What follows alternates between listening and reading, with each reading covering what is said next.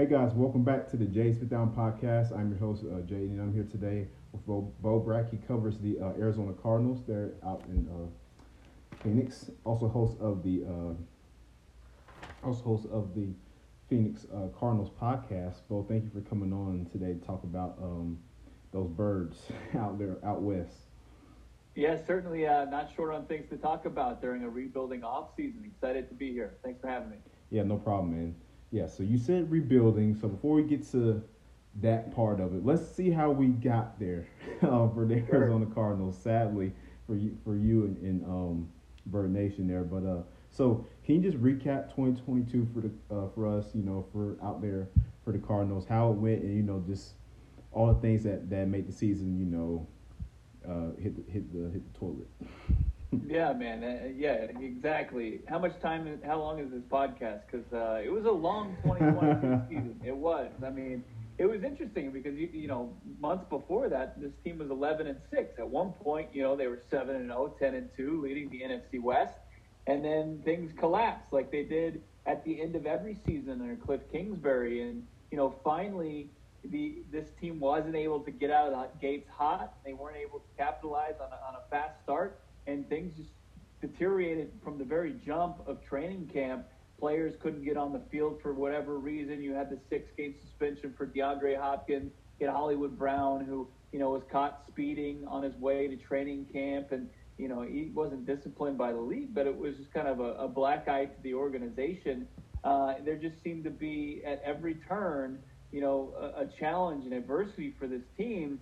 And I don't think that they were necessarily set up to face that adversity and succeed through it. They certainly succeeded the previous season, but I think a lot of bad habits festered from people in the front office, not setting this team up to have a whole lot of depth, very top heavy. I mean, they had their stars, no doubt about it. They had Kyler Murray at the quarterback position, J.J. Watt, DeAndre Hopkins, but if those guys weren't available for some reason, and none of them, outside of JJ, weren't available for the 2022 season, you had to look to some guys who were barely even, starting capable players. So they lacked depth. They lacked a coaching staff with the ability to lead and to make the adjustments. And the Arizona Cardinals, they kind of were treading water for a little bit. And it looked like, after week 7 against the Saints, they had a big win on Thursday Night Football, could get back on track, and it just fell apart from there.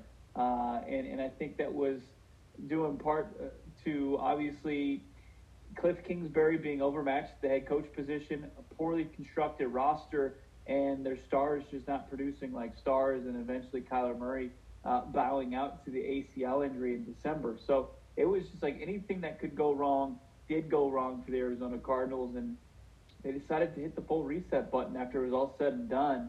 Said, okay, we got to, despite the extensions that our general manager signed in the offseason of 2022 and our head coach, they decided, hey, we realize that there's no path forward with these guys. So they pretty much gave a whole facelift to this organization, and the only person remaining, feels like, is Kyler Murray. Sure, there's a couple people that came with him, but like who they're going to move forward with potentially feels like K1's the only guy. But it was a product of how brutal that season was to go 11-6 to 4-13. They were competitive, but it was just like it felt like this team was constructed by popsicle sticks and chewing gum. Like it was being held together. There was no solid foundation, and now I think they're in better hands to potentially find that and really lay a solid foundation in the very beginning of a rebuild. Yeah, that's a solid point you made there. Cliff Kingsbury was relieved of his duties as head coach. Could you kind of give us some insight as to why we had kind of have a general idea of why they fired him, obviously, Yeah. but as far as more in detail and internal wise, why they felt that he needed to be relieved as head coach. Yeah, Cliff Kingsbury, his first 3 seasons as Arizona Cardinals head coach, he was better than the previous season. There was progress. You could see it. He took a 3-win team, turned into a 5-win team. Took the 5-win team, turned into an 8-win team. Took the 8-win team, turned it into an 11-win playoff team. But you saw that at some point, I would say late in the 2021 season, the league adjusted. They caught up to Cliff Kingsbury. The things that he was doing that he was finding success in, the league diagnosed how they were going to, at least offensively, attack Cliff Kingsbury, and he never played that game of chess. He never made those adjustments that he needed necessary to succeed. And I think that there was a ceiling to Cliff Kingsbury. I think obviously a failed college coach. There was a bit of where he was overmatched. Maybe had no reason to, or shouldn't be a head coach of an NFL team. And when he's 35-40 in the Big 12 with Patrick Mahomes as his quarterback, that's kind of wild that he didn't have much success there. I know that he obviously was handicapped with his defense at Texas Tech, but it showed. I think he's a smart NFL play caller. But as far as like a leader of men, you saw, it was on display during the in-season Hard Knocks that, Vance Joseph at DC seemed to be like the guy that was giving you the answers for why things weren't going right or what was going right. It was Cliff. There wasn't much substance to it. And, despite progressing each and every year, that progress stopped and was stunted. And I don't think that there was any real clear way that he could kind of recapture that. It was just caught lightning in a bottle, and then, we kind of got a glimpse of who he really is. And the league humbles people, and I think that's why it's tough to find in the NFL sustained success, because the league is always making adjustments. And if you don't, make the proper adjustments back, and Cliff wasn't able to do that, they could make a guy who looked like he had a bright future as a head coach and immediately chew him up and spit him out. And I think that that's what happened. And for him, is he the right guy going forward? I think there was enough to say, even in a season's time, to debunk the previous 3 seasons, that Cliff just wasn't the guy out of this. Maybe does he get an opportunity down the line from more of a veteran-laden team that doesn't need to have their hand held? Maybe. But it would have to be the right situation. As far as where the organization has fallen and how far it fell from grace, I don't think there was any way that Cliff was going to potentially be able to pull it up and get him out of the cellar of the NFC West and beyond. Yeah, I agree. And being a coach in the NFL, obviously you're dealing with grown men, but also they have to be able to trust you. And really that's on any level of football or any professional or any sport in general.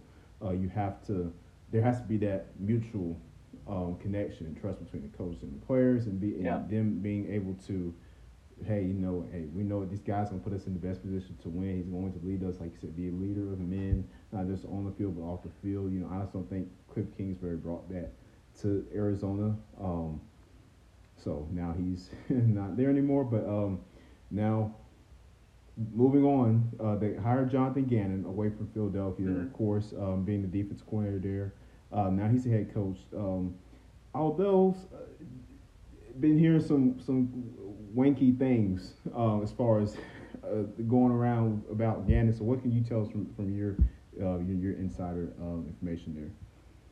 I think a lot like Kyler Murray, from a national perspective, Jonathan Gannon is a bit misunderstood, and there's a lot of misconceptions as far as JG goes.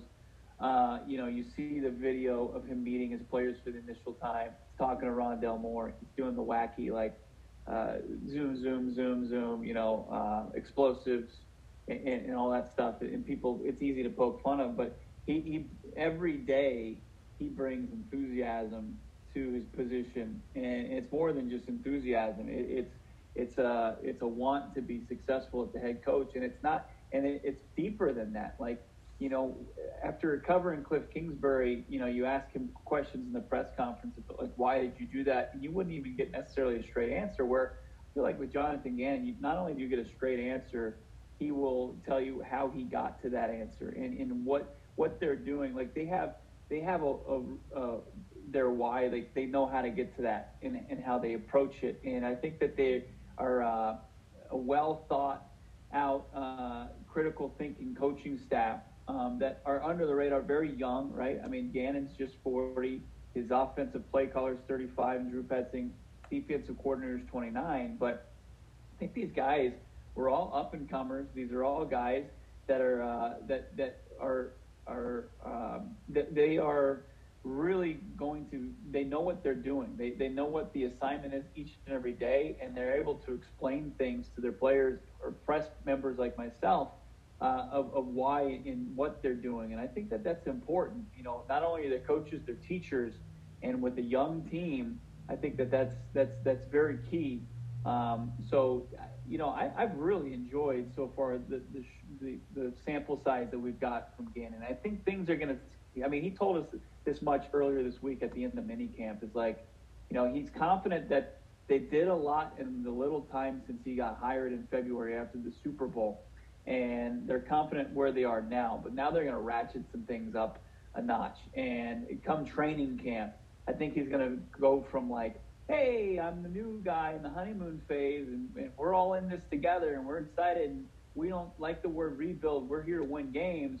But then he realizes the pressure and how serious it becomes and how tough that is, to where he's going to become kind of an ass kicker. And you can kind of start to see that change a little bit. You hear obviously from some Philly fans that didn't like Gannon and how things ended there and the tampering and all of that. It's like Monty Ossenfort made a call to a guy to see if he wanted to coach his football team, if he was interested or they were going to move forward. It's really as simple as that. For people to say like what JG did impacted how he coached in the Super Bowl and impacted lives, that's a little hyperbole. That's a little dramatic for my taste. I think that he's a guy that was going to be a head coach. He was a rising star. He was a guy that general manager Monty Ossenfort identified the previous offseason and always wanted to talk to him, and finally got the interview. And now I think that these two guys are kind of lockstep together. And I really like the vision so far. I mean, we still haven't seen him on the sidelines. We haven't seen him within the flow of the game. We don't know what JG's like there. But so far, so good, in my opinion. And I think the Arizona Cardinals, making one of the last hires of the hiring cycle, did land somebody with solid potential. Yeah. So you spoke about the backlash that he received, of course, after the Super Bowl and the defense's collapse. Now, let me ask you this: with Gannon coming over there, after that, does that concern you a little bit at all? Yeah, absolutely. I think that especially like what I said about Cliff. I mean, you see who Cliff is. Like, you're not going to know. Like, we're going to think, this is kind of an experimental phase. Not experiment. I think that might be a little too harsh, but like, you're going to see Gannon with a roster that's not necessarily up to par in NFL standards. Like, their roster is not.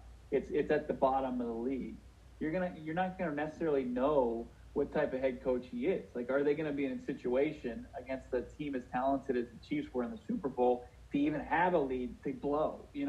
So we're not going to get the glimpse of high pressure situations. Is JG coach teams going to be able to hold on to leads? I don't think that they're going to have the luxury of that. But if he can coach these guys up enough in year one to compete with a roster that's not maybe up to snuff, I think that that's going to tell you enough. Okay, there should be a little hope going into year two, and then the expectations rise, right? And I think that that's important. But like, as far as schematically, like what happened in the Super Bowl, yeah, I think that's a concern for anybody. But also, you have to keep in mind that Patrick Mahomes, at the end of the day, is an absolute beast, right? I mean, Patrick Mahomes, Travis Kelce, the people that were beaten, they beat up on a lot of people.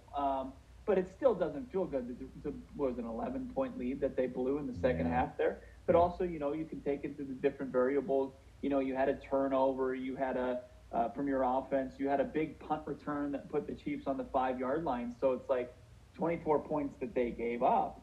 They were also in a tough position. So not to give them a complete hall pass, but you also have to look at the entire body of work. His 2 years in Philly, I think that he proved that he's a talented defensive mind, or he's just a talented coach. 70 sacks, that's unreal. Like, it's, I think, insulting to a lot of football players to say that Jonathan Gannon can just roll the football out onto the field and say, hey, go get out to the quarterback, and they rack up 70 sacks. Like, sure, he had talent on his roster, but I think he put guys in a good position. It's simplistic, right?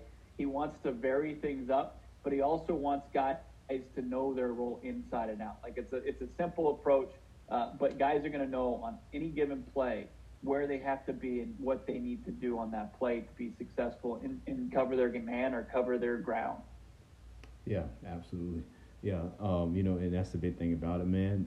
So we'll see if he's the guy to to lead the Cardinals there out of the basement. But I mean, so far, like you said, I mean, they hired him for a reason. So they obviously think that he can be the guy there. So we'll see what happens there. So as far as now, moving on that note, man, what do you think Arizona needs to do? I mean, as far as this season, obviously they're not going to be competing. Let's be Right. real, they won't. Yeah. Sorry, Cardinals fans. I mean, we're just being honest. Here's what we do on Jason Down. But what would you like to see out of this team better that you haven't seen in the past couple of years? Yeah, so this offseason has been kind of General Manager Monty Osford, who took over for Steve Keim, who unceremoniously resigned at the end of the season. He had to clean up a mess, right? This roster was just in shambles. And he had to make some tough decisions, unpopular decisions, letting talented players like Zach Allen go get the bag from Denver. Byron Murphy, a talented corner, go to Minnesota, not match those offers, let talented players leave the building. Release DeAndre Hopkins outright, a couple months ago or a month ago, and make those decisions to kind of clear the path for the 2024 offseason to pretty much pivot, go any direction they want, cap-wise, roster-wise. And then, the number one assignment was accumulating assets, draft capital. And he certainly did that. I mean, they're going to have 11 draft picks potentially in the 2024 draft, including 6 within the top 3 rounds, including the Texans' their first round pick and their third round pick, plus the Cardinals' first round pick is going to be, you would think, top 5 to say the very least. I think that Monty Ossenfort did a real good job. And now, with that all being said, I think that there's some questions that can be answered this season with them not necessarily competing, right? Because we've already established pretty unrealistic, right? So I think you need to figure out, okay, who are going to be the guys that you can move forward with as your core, right? Is B.J. Ujulari your second-round pass rusher, somebody that's going to be a playmaker for you? Garrett Williams out of Syracuse, a cornerback, is he going to be somebody when he comes back from an ACL injury that's going to be good? Like, are your players from this year's draft class, are they going to be part of, the studs that you tore this organization down to that you're going to build upon? Like, is it part of the foundation? And then you've got some holdovers from the previous regime, including Kyler Murray. And, there's a lot of, questions as far as Kyler Murray, when's he going to come back? But I think the people who say that he might not play much at all this season, I think that there's a lot of money invested in him. And the Arizona Cardinals, the new front office, new coaching staff, need to know, which Kyler is it going to be going forward. And him coming off an ACL surgery, and he's going to have a $50 million cap hit. Do they, if they're in a position to draft one of the top quarterbacks from next draft, do they want to move off of Kyler? They'll base that on what they've seen this season. If Kyler comes back and he's the Kyler of old and he's carrying this team, and they're like, okay, let's build around him, and we've got the financial flexibility to do so and the draft capital, or we want to move off of him. They trade him, take the $46 million in dead money, and draft the Caleb Williams, Drake May, and then build around those guys. It's they've got the options. So I think as far as this season, you figure out what you have as far as the players on the roster, and you figure out, what you have as far as the coaching staff too. Like, are they going to be able to match wits, play that game of chess schematically with the rest of the league, even with an undermanned roster, and see where they want to go from there. So there's a lot, obviously, to be decided and figure out this 2023 season. Yeah, a lot. So you mentioned, the quarterback situation there. What do you, if it was you, like, I mean, if, say, the Cardinals end up with, most likely they will end up with a top 5 or top 3 selection this year, do you go with the quarterback, regardless of, I mean, because Kyler, man, I don't, like, what would you do? I mean, if a guy like that's available, do you take him? Caleb Williams, Drake May? Yeah, here's what I'll say. I'm a Kyler truther. I love watching Kyler Murray play ball. Like, I think he's electric when he's healthy. He's a guy that can put a team on his back and he can carry them. As far as the question, like, if they have a top 5 pick, or if they're if they have the number 1 overall pick, they're having that conversation, right? It would be it would be misconduct for an organization. I don't care who it is. I don't care who your franchise quarterback is. Like, you have that conversation because Caleb Williams is that good of a talent, right? So I think as far as the Cardinals go, and you look at, Caleb Williams, a little bit better size than Kyler Murray at 6'1", not too much bigger, right? But 6'1", closer to your more traditional quarterback, but the same skill set, right? Rocket arm, mobile, no ACL surgery to this point, so maybe there. And then you look at that, even if you're eating $46 million in dead money, beyond that, you've got a rookie quarterback contract for 4 more years that you can build a team around. It's just, I think that there's a couple things. Like, if you hold the number 1 pick, whether it's the Texan selection and the Cardinal selection, you probably are going to, that's the scenario where you say, okay, we're going to pivot off Kyler. But if you don't have that number 1 pick, you're even sitting 2, you're sitting 3. I think that you probably decide to move forward with Kyler unless he comes back and he's a shell of himself and he just doesn't resemble the guy that he was. That was the offensive rookie of the year, Heisman Trophy winner before that, 2-time Pro Bowler. But I'm pretty confident he's going to come back and have a chip on his shoulder to prove all these haters wrong, and also get back on track with his game. Yeah. I mean, Kyler is an electric player. Love watching him, especially when he was in, at Oklahoma. And then coming to the league, he was impressive. For the Cardinals those first couple of years. Unfortunately, the injury happened for him, so hoping to see him back on the field as soon as possible. Just as a football fan, this conversation, like Caleb Williams, I think the Arizona Cardinals with the 2 picks had, I think I saw it was like the Cardinals' own pick is like 18% that they get the number 1 pick. The Texans' pick is like 13%. So it's like close to 30%, like a 1 in 3 chance the Arizona Cardinals have the number 1 pick. Like, those odds are pretty good considering, right? So it's like, normally it'd be unrealistic to have that conversation, but there's a very good chance it could happen, right? And I think that the organization, with like the decision to move off DeAndre Hopkins pre-June 1st, just eat his dead cap money this year, is giving them like when I said, they can pivot in any direction. They can pivot off Kyler Murray if they need to, or they can go and keep Kyler Murray and, pay him with $50 million in a cap hit. He's going to be like, they still are going to have $80 million to spend next offseason. So they're in a good position to do whatever they want. And I think any organization would be crazy not to entertain the idea of Caleb Williams. But I think you have to be sitting 1-1 to really have that conversation. Yep. Yeah, that's a good point you make there. So we will see what happens for the Cardinals. But a lot of people have been, mocking Caleb Williams there to, I mean, even it's like it was even after the day after the draft was over, man. Somebody put up the mock draft like, all right, 2024, Caleb Williams number 1 in the Cardinals there, So, yeah. But I mean, we'll it's see. It's not like Caleb or Drake. Like, there's a big fall off. Like, you can say what you want. Like, you saw from the kid from North Carolina, Drake May, but like he's not in the same stratosphere as Caleb Williams. And then you've got Marvin Harrison Jr. So it's like, yes, the Arizona Cardinals are sitting at 2. And there's a quarterback needy team that wants to give a haul of picks, and you trade down and you get, Marvin Harrison Jr. and you get a haul of picks. Plus you got, they're in a good position for a very talent-rich draft in 2024. Yeah. So we'll see what happens there with the Cardinals. But moving on, man. DeAndre Hopkins, you mentioned it a little bit before. Just talk about, I just want to know, man, like what went wrong there in Arizona. I know he missed 6 games last year with the suspension, and then just obviously the team wanted to go a different direction. So can you tell us a little bit about that, and then where you think he'll end up? Yeah, it's interesting because it's tough. It's become more of a polarizing topic, just because he was beloved. They thought, okay, Larry Fitzgerald, he's Larry Fitzgerald's successor. Going to kind of carry that coach of playing that position at a high level here in the desert. And he did, right? He came out of the, he was Nuke, who we knew and thought he was from Houston, right? And he comes out of the gates, 1,400 yards, target machine, making plays for Kyler Murray all through the 2021 season.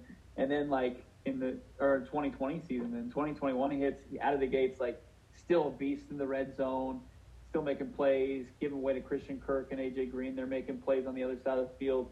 And then he has like this hamstring injury. And like it used to be like if DeAndre Hopkins doesn't miss games, and then he starts to miss games.